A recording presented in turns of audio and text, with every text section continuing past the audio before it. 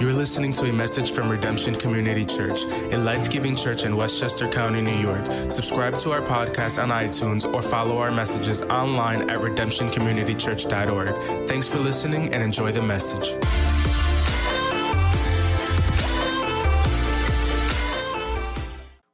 How many of you have some goals for this new year? Anybody, you got some goals for this new year? I'm not so big on New Year's resolutions because I think New Year's resolutions are meant to be broken, but I think it's good to have some goals for the new year. But let me just encourage you. I want to kind of help you kind of come at this from a different angle that may help you find some new inspiration, some new motivation. Instead of just thinking about what you want to achieve for this new year ahead, maybe it's helpful to think about what do you regret from last year? Anybody have some regrets about last year? Let me ask you this question. This is a good question to ask yourself. What do you not want to regret again this year? Think about that. That's kind of powerful. You don't want to get to the end of this year and say, it's another year that I neglected my health and taking care of my body. It's another year that I didn't pursue that graduate degree that I've been dreaming of, or that new career path, or it's another year that I didn't study as hard as I should have studied for you students, or it's another year that I didn't spend as much time with my kids as I wanted to. Like what are your regrets? See, our regrets are powerful. If you take some time to meditate on that, they're powerful because acknowledging our regrets helps us make better decisions, because how many of you know behind most of our regrets is a decision that we made? And so we're in this new series. We're in week 2 of a new series we started last week called Better Decisions, Fewer Regrets. And the inspiration for this series comes from a book that Pastor Andy Stanley wrote called Better Decisions, Fewer Regrets. Better Decisions, Fewer Regrets. And it's learning to ask some questions that can lead to us making better decisions so we live with fewer regrets. How many of you know that better questions can lead to better decisions? When you ask better questions, it leads to better decisions. So last Sunday, we looked at the integrity question, what we call the integrity question. And here's the question. Am I being honest with myself, really? Am I being honest with myself, really? If you missed that message, you can go back and listen to it on YouTube or on our podcast. Today, we want to tackle what's called the legacy question. And here's the question. What story do I want to tell? What story do I want to tell? Now, most of us don't normally think of our lives in terms of a story, but the truth is we're all telling a story with our lives. Think about this. When you meet someone, what do you naturally find yourself doing? You begin to tell your story, don't you? As you're getting to know someone, you might tell them about where you grew up and maybe where you went to college and maybe about your first job or how you ended up living where you're living or doing whatever it is you're doing now. We naturally tell a story, don't we? We're writing a story that is our lives. And when we think about our stories, I think there are different chapters in different seasons. There are some chapters that we're proud of, the stories we love to tell, stories of our achievements, stories of falling in love, stories of a season in our lives where things were going really well. Then we have the parts of our lives that we're not so proud of, but they're kind of funny. So we tell those stories anyway, like, oh man, there was this one time I was in college. How many of you have stories like that? We tell those stories because they're kind of funny, but I think there are also the parts that we'd rather leave untold, aren't there? We all have parts of our lives that we would rather not even talk about. We just kind of leave them untold. There are parts of our lives that we wish we could erase altogether. Maybe it's a decision that we made that we're ashamed of. Maybe it's a relationship that we regret. Maybe it's some season of our lives that we wish we could go back and change. Anybody wish you could have a do-over sometimes? I wish I could go back and some of y'all, you'd have a do-over for a whole season of your life, you know? I wish I could change that whole thing. There are parts of our story that are like that. Now, in this series, we're talking about our decisions. And so here's what I want us to think about today. In many ways, we write the story of our lives one decision at a time. This is kind of the big idea for today. In many ways, we write the story of our lives one decision at a time. Our life story is simply an accumulation of the decisions that we have made over a lifetime, that we make every day. And I believe most of us here today, we want to tell a good story with our lives. Anybody with me? Like you want to be able to tell a good story with your life. You want to be able to say that you loved the people around you, that you pursued your dreams and your goals. If you're a follower of Jesus, that you honored God with your life, that you lived with integrity. Like one day when you get to the end of your life, you want to be able to look back and be able to tell a good story. A good story. And so I think one of the challenges that we face is that we often don't tend to think in terms of a life story, especially in the context of making decisions, sometimes even big decisions. We tend to not think about that when we're in the moment. It's so easy to forget in our day-to-day lives that our stories are written one decision at a time. See, in the midst of a decision-making time, we tend to think about our options instead of our stories, especially when it's an emotionally charged situation, especially when things are not so clear, especially when there's a timeline, when there's a deadline. We tend to think more about options and less about our life story. And that's why I love this powerful verse, Psalm chapter 90, verse 12. This is actually a psalm of Moses. He said this, teach us to number our days that we may gain a heart of wisdom. Oh, there's something so powerful there, because here's what Moses is telling us. He says, when we reflect on our lives, when we reflect on the fact that our lives are short, that our lives are going by quickly, it causes us to live with perspective. Teach us to number our days, Lord, that we may live with a heart of wisdom. Did you know that whole seasons of your life are going to be reduced down to one story you tell? Whole seasons of your life. I grew up here. I went to college here. I started my first job here. I made this decision. I went there. I went through this divorce, whatever. Like whole seasons of your life often come down to a story that you tell. And when you begin to live with that kind of perspective of how short life is, you begin to have a heart of wisdom, a heart of wisdom. And so today what I want to do is I want to look at an episode in the life of one of my favorite Bible characters in the Old Testament, Joseph. As in Joseph, who was the son of the great patriarch Jacob. His story is told in the book of Genesis, and he has one of the most amazing stories in the Bible. And what we're going to see is that he was someone who had a heart of wisdom. He was someone who lived this psalm out. He lived with perspective. He had a heart of wisdom that caused him to make decisions that were wise, God-honoring decisions, and he had a good story to tell. He told a good story with his life, and that's why we're still reading his story to this day. That's why we're still reading his story and finding inspiration. Here's the amazing thing. He didn't realize that his story was going to be written down one day, but he lived a good story, and so thousands of years later, his story is still bringing inspiration to our lives. And so for the sake of time today, I have to summarize some of Joseph's story for you. So let me do that. So Joseph was one of the 12 sons of the great patriarch Jacob, the father of the 12 tribes of Israel, whose name was later changed to Israel. And he was the favorite son of Jacob's favorite wife. Now, a little marriage advice here, guys. It's best to not have a favorite wife. I'm just saying. I don't have time to explain all that. Hashtag Old Testament problems, okay? But it's best to not have a favorite wife. One wife is enough for most of us, okay? Happy wife, happy life. And so he was the favorite son of Jacob's favorite wife. And this is Joseph, who had the coat of many colors. This is popular even in our culture. There's a whole Broadway show about this, right? Joseph in the technicolored color, whatever it is. And so he was the favorite. This is Joseph, who had dreams about his brothers bowing down to him, and he began to share these dreams with his brothers. And by the way, there are some dreams that God gives you that you can keep to yourself. You should just keep those to yourself until the right time. And so they begin to despise Joseph. And at one point in time, Jacob sent his son Joseph to go out to the fields to visit his brothers who were tending the flocks because they were shepherds. And when he came, it said his brothers saw him and said, "Here comes the dreamer." And they said, let's kill him. Okay, we've had enough of this guy. So they decided to kill him. But thankfully, Reuben, the oldest brother, his wisdom prevailed. How many of you know we always need a Reuben in our lives? The wisdom to prevail in the midst of like an emotionally charged situation. Look for the Reubens. Reuben said, let's not kill him. Let's instead throw him in the bottom of this well. So they put him in this dry well because Reuben was trying to buy some time so he could rescue Joseph and get him safely returned back to his father. Well, before Reuben could do that, his brothers came up with plan B, and some traders were passing through, and they decided to sell Joseph to these traders, who in turn sold him into slavery in Egypt.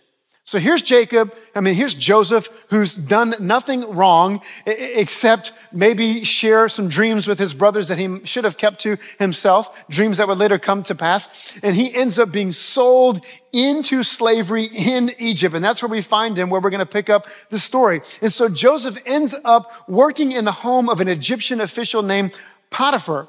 And the first decision he's faced with is, what kind of slave is he going to be? What kind of story is he going to tell in this season? Is he going to be a runaway slave? As so many slaves, that's one of the options they exercise, just try to run away. Is he going to do the bare minimum and just try to survive? That's what most slaves do. Or is he going to make the most out of a difficult situation and do his best to honor God in the midst of this situation? Like, what kind of story does he want to tell? He could have just succumbed to bitterness and despair, but Joseph decides in the midst of all of his circumstances and the injustice done to him that he is going to tell a good story. And so he pours himself into his work. He's diligent, and God blesses his work. God blesses the work of his hands. Here's what it says in Genesis 39, verse 5. It says, from the time Potiphar put him in charge of his household and of all that he owned, the Lord blessed the household of the Egyptian because of Joseph. The blessing of the Lord was on everything Potiphar had, both in the house and in the field. And so Joseph applies himself. He's diligent, and God blesses him. God blesses everything he puts his hands to. And Potiphar ends up putting him in charge of his whole household, all of his affairs. God's hand was upon him, and we begin to see God redeeming his story. Instead of just giving up, instead of succumbing to despair, Joseph decides that he's going to honor God, he's going to do his best, and God begins to redeem his story. But soon, Joseph is faced with another dilemma, not in the form of Potiphar, but in the form of Potiphar's wife. Look at this, verses 6 through 7.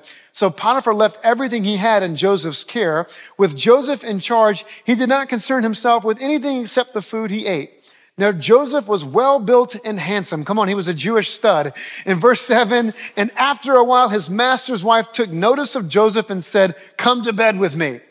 See, if you thought the Bible was boring, it's just because you've never read it. 50 Shades of Grey, whatever. Come on, there's some crazy stuff in the Bible. You need to read your Bible. The juicy stuff is not all just on Netflix. There's some good stuff in there. So she starts trying to seduce him, right? She comes after him, and Joseph is faced with a decision. In fact, it's a lose-lose decision because he could have been put to death either way. If he decides to have an affair with his master's wife and his master finds out, he could certainly be killed.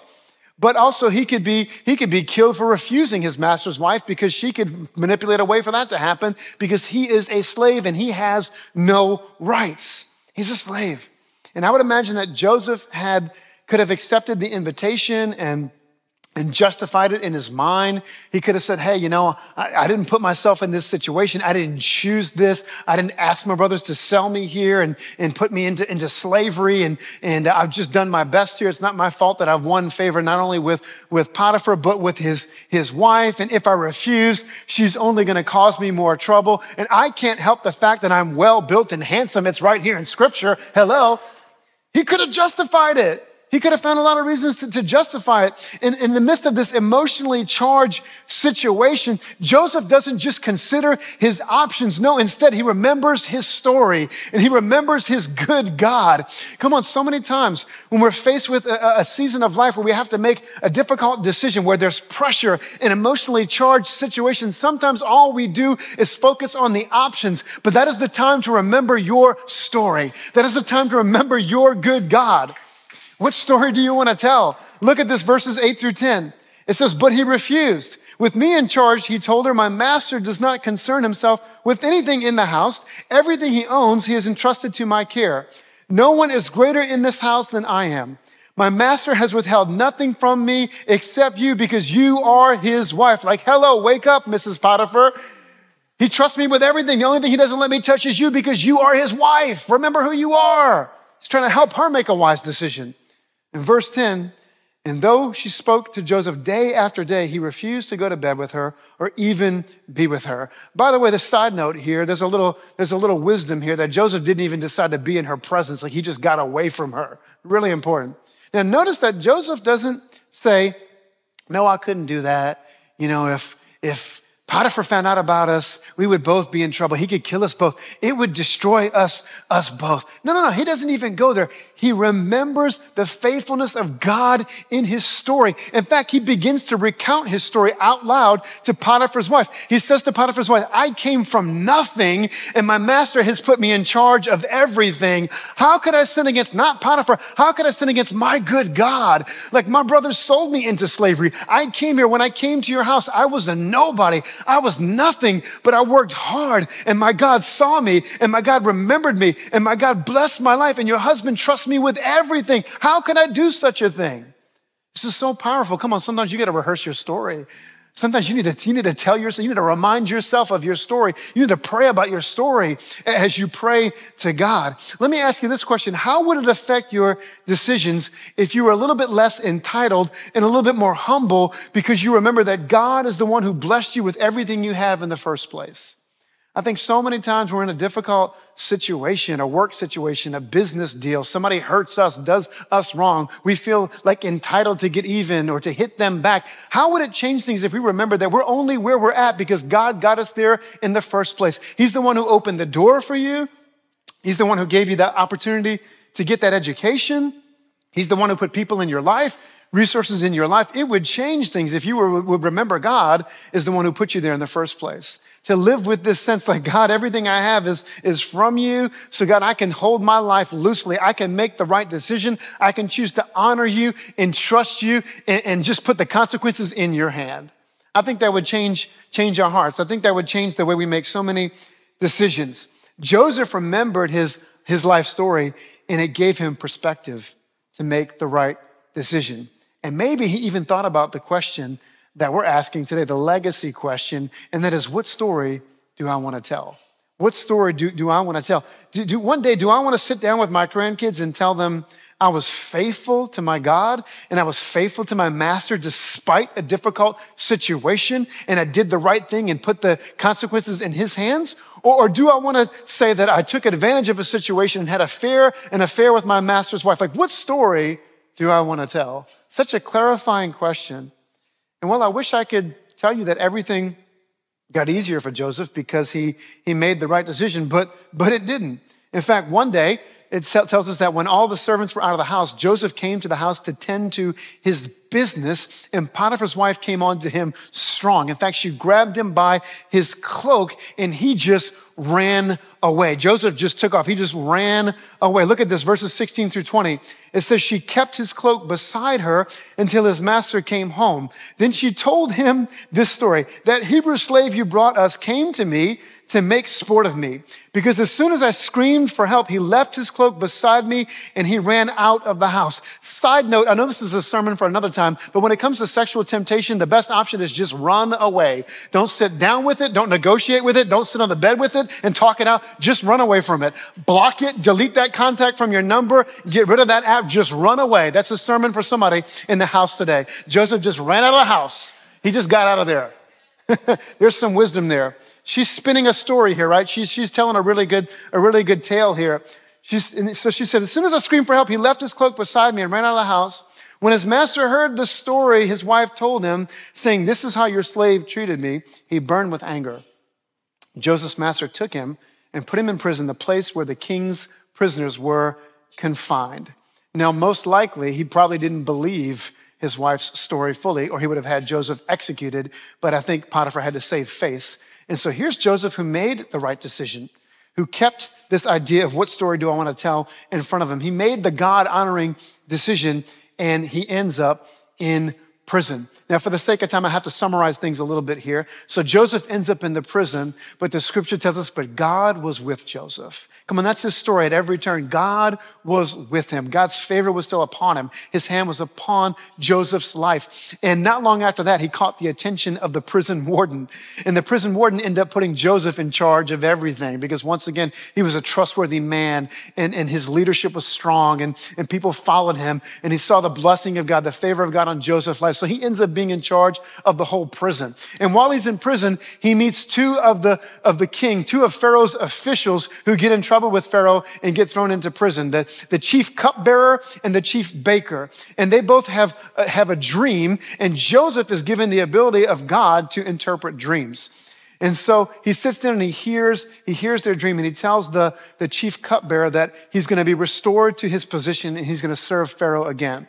But he has bad news for the chief baker. He hears the baker's story, and he tells the baker that, I got bad news for you. Pharaoh is going to hang you. You're going to be executed.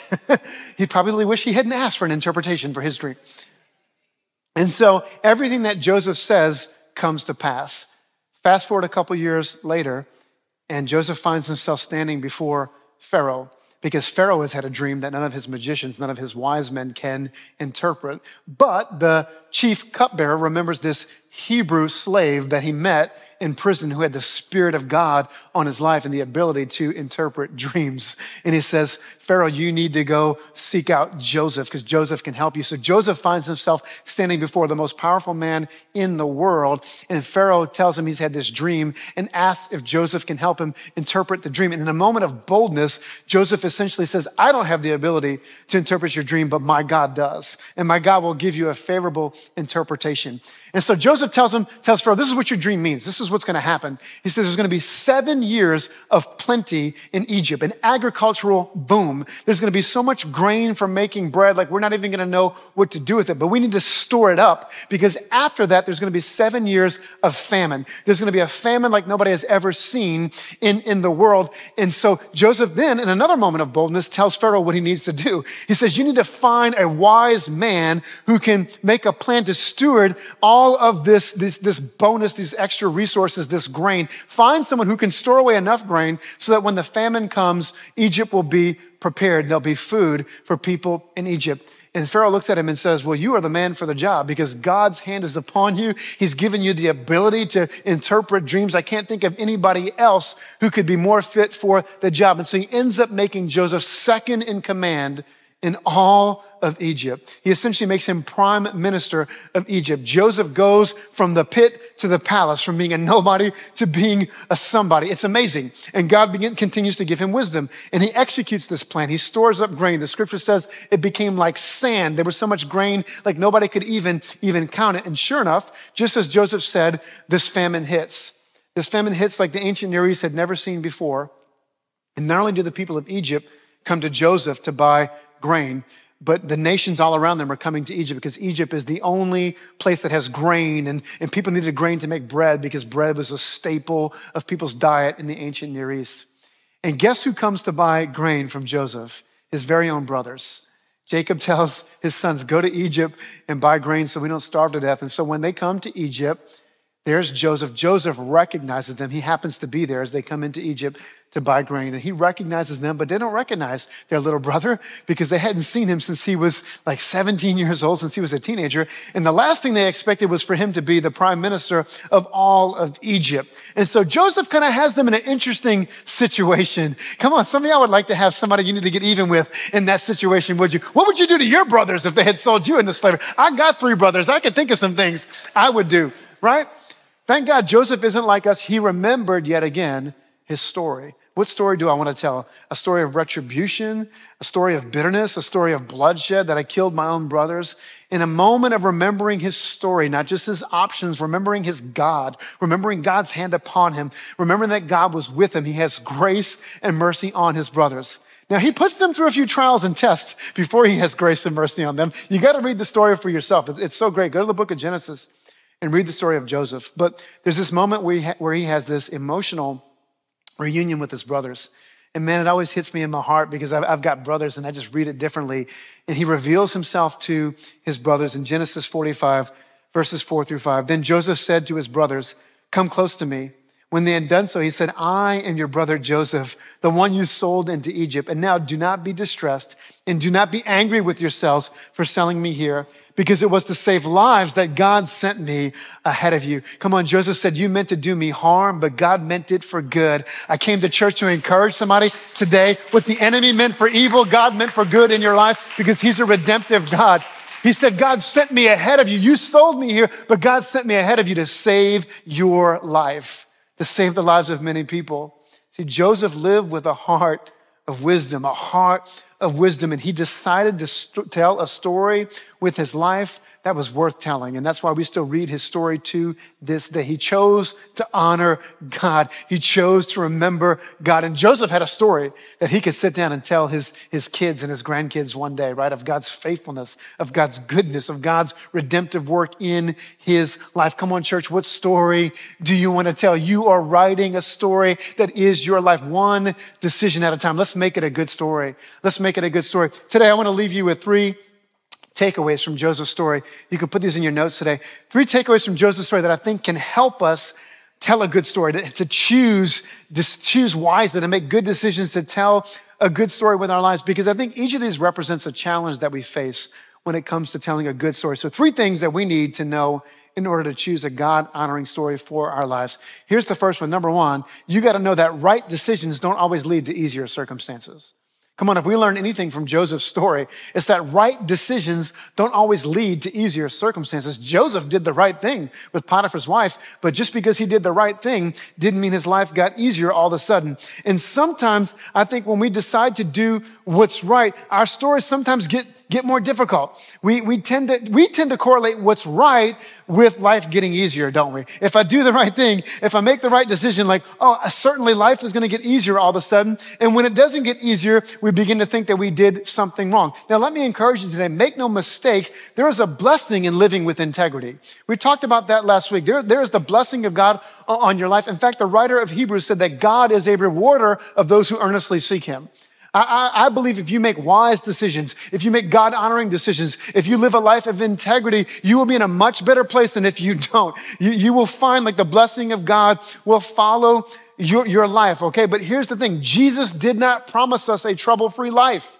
In fact, Jesus warned his disciples the opposite. He said, in this world you will have trouble, but take heart, I have overcome this world. Jesus said, you can expect to have some trouble. Let me just tell you, some of my best decisions in life did not lead to easier circumstances. I remember when I quit my teaching job to go into full-time ministry, things got a little bit harder before they got easier. I remember when I decided to go back to seminary when I was already in full-time ministry. Let me tell you, that decision led to a lot of late nights of staying up really late into the night to study. It was the right decision, but it wasn't an easy decision. I remember when God called us to Westchester to plant this church. When we left Western New York, left our family and our friends there, and we came here and didn't know anybody, didn't have any of this. There was no building. There was no people. It was the right decision, but let me just tell you, it led to the most difficult season of my life. Sometimes the right decision doesn't always lead to easier circumstances.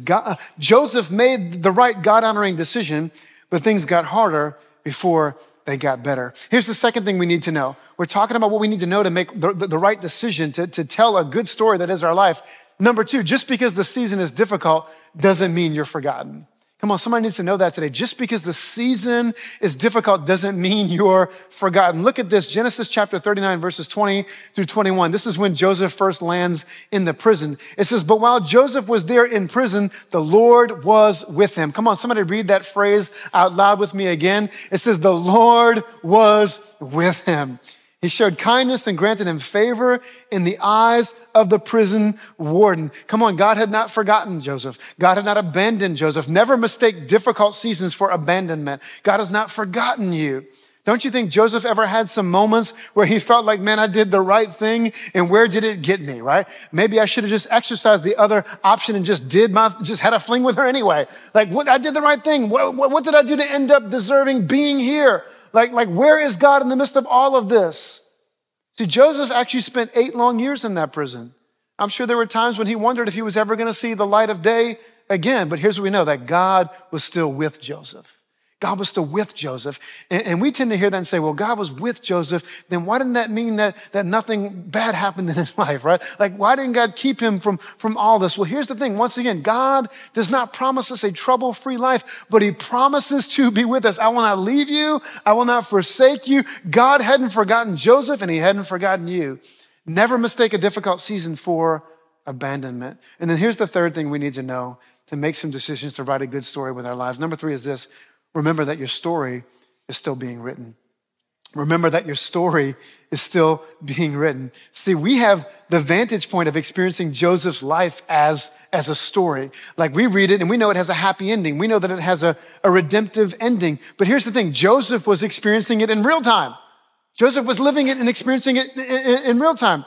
Can I just encourage you today, remember that whatever chapter you're in, it doesn't necessarily determine the ending of your story. Like, it's a season, it's a chapter. Maybe some of you don't like the chapter you're in. Maybe some of you don't like the season you're in. Maybe you're in a particularly difficult season of life right now. I just came to church to encourage you today. It's just a chapter. It's not the end of your story. Your story isn't over. Do we really believe that God is a good God? Do we really believe that he's the God who's able to work all things together for the good of those who love him, who are called according to his purpose? Come on, he can use the ugly seasons. He can use the difficult seasons. He's a redemptive God. He's a God of redemption. There's a reason we named the church Redemption. Like he's a God who's able to take the broken seasons of our life and redeem it and renew it and recycle it. He can take your adversity and turn it into a ministry, turn it into a story worth telling. And so let me remind you today, church, we write the story of our lives one decision at a time. One decision at a time. Before you make your next big decision in life, whatever decisions you're making, maybe some of you are facing some decisions right now. Hey, let's ask this legacy question. Let's ask ourselves this question. What story do I want to tell? Whole seasons of our lives are going to be boiled down to one story that we tell. The season of your life right now, one day it's just going to be a story that you tell somebody. And maybe you've made some mistakes. We all have. Maybe there's some parts of your story that you wish you could go back and change. Maybe there's some hurtful seasons. Maybe you look back and say, Pastor Jeremy, I wish I could change my story. I wish I could change that decision. I wish I could change that person I hurt. I wish I could change that temptation I gave into, that addiction that I found myself in. I wish I could change that divorce. I wish I could change this or that decision. Can I just encourage you today that God is a redemptive God. He's a God who can even redeem the wrong turns that we've taken. Get this, remember this. Joseph stood before his brothers and he said, you sold me into slavery, but it was God who sent me ahead of you to save your life. Come on, if God can redeem even a decision like that, what can he not redeem in our lives? What brokenness can he not redeem in our lives? Come on, God is able to take the area of your life where you failed, where you messed up, where you sinned the worst, and he's able to touch you in that place and bring healing and forgiveness to your life so that place becomes the place of strength in your life where you bring glory and honor to God because you have a testimony, a redemptive story. Come on, he's a God of redemption at work in our lives, and your story isn't over. Your story isn't finished. Come on, let's hold on to him. Let's trust him. Let's trust him. He's writing the story that is your life. We want to tell a good story. We want to be able to look back one day and say that we remembered our God. We remembered our good God, his faithfulness in our lives, and we made the decisions that reflected that story, that he was at work in our lives, and we honored him and we trusted him with the results. Amen. Hey, would you stand with me this morning? I want to pray into that. As you're standing with me, at the end of the service, our prayer team is going to be available to you to pray for you. And today in particular, maybe there's a decision you're facing and you want prayer. That'd be wonderful. We'd love to come up and pray for you. Maybe some of you, there is a season of hurt, a season of regret, a recent mistake, a mistake in years past that even as you hear a message like this, it just grips your heart because it's like, man, I wish I could go back and change that. And our team would just love to pray over you. Our team would love to just be available to you and just pronounce the goodness of God over your life. Just pray the grace and the mercy and the love and the healing touch of Jesus over your life. But we're going to take a moment to pray right now. Would you just bow your head with me? Just bow your head and open your heart to God today. God, we thank you for your word. God, we thank you for your goodness. God, we thank you for your love and your mercy. And God, we thank you that you are with us today. And I pray, Lord, today that you would remind us that you are writing a story that is our lives. And God, we are co-writing that story with you. And we write that story one decision at a time. And so, God, we're praying, even as the psalmist prayed, that you would give us a heart of wisdom. Come on, somebody needs to pray that today. God, give me a heart of wisdom. Give me a heart of wisdom, God. Help us to recognize how quickly our lives are going by. And God, we want to tell a good story that honors you. I pray for those who are facing a decision right now, that God, you would give them wisdom, that they wouldn't just weigh the options, but they would remember their good God and the good story that you are writing that is their life. And I pray especially for those who are in a difficult season today, that they would know their story isn't over. It's just a chapter. It's just a season. God, you're working behind the scenes. You're faithful. Your hand is upon them. You are with them. And I pray especially for those who have seasons of their life that they wish they could change, seasons that they regret, seasons where they feel shame. God, we thank you that you are a God of grace, a God of mercy, a God of forgiveness, a redemptive God. And Father, I know that you can meet them right there in that place. And there's forgiveness and healing in your house today. And we receive it. God, we thank you that you are the God who's working all things together for the good of those who love you, who are called according to your purpose. And we give you all the praise today in Jesus' name. And everybody said, amen. Thanks for tuning into our podcast. If you'd like to connect with us or learn more about our church, please visit us online at redemptioncommunitychurch.org. We hope you can listen or join us next week.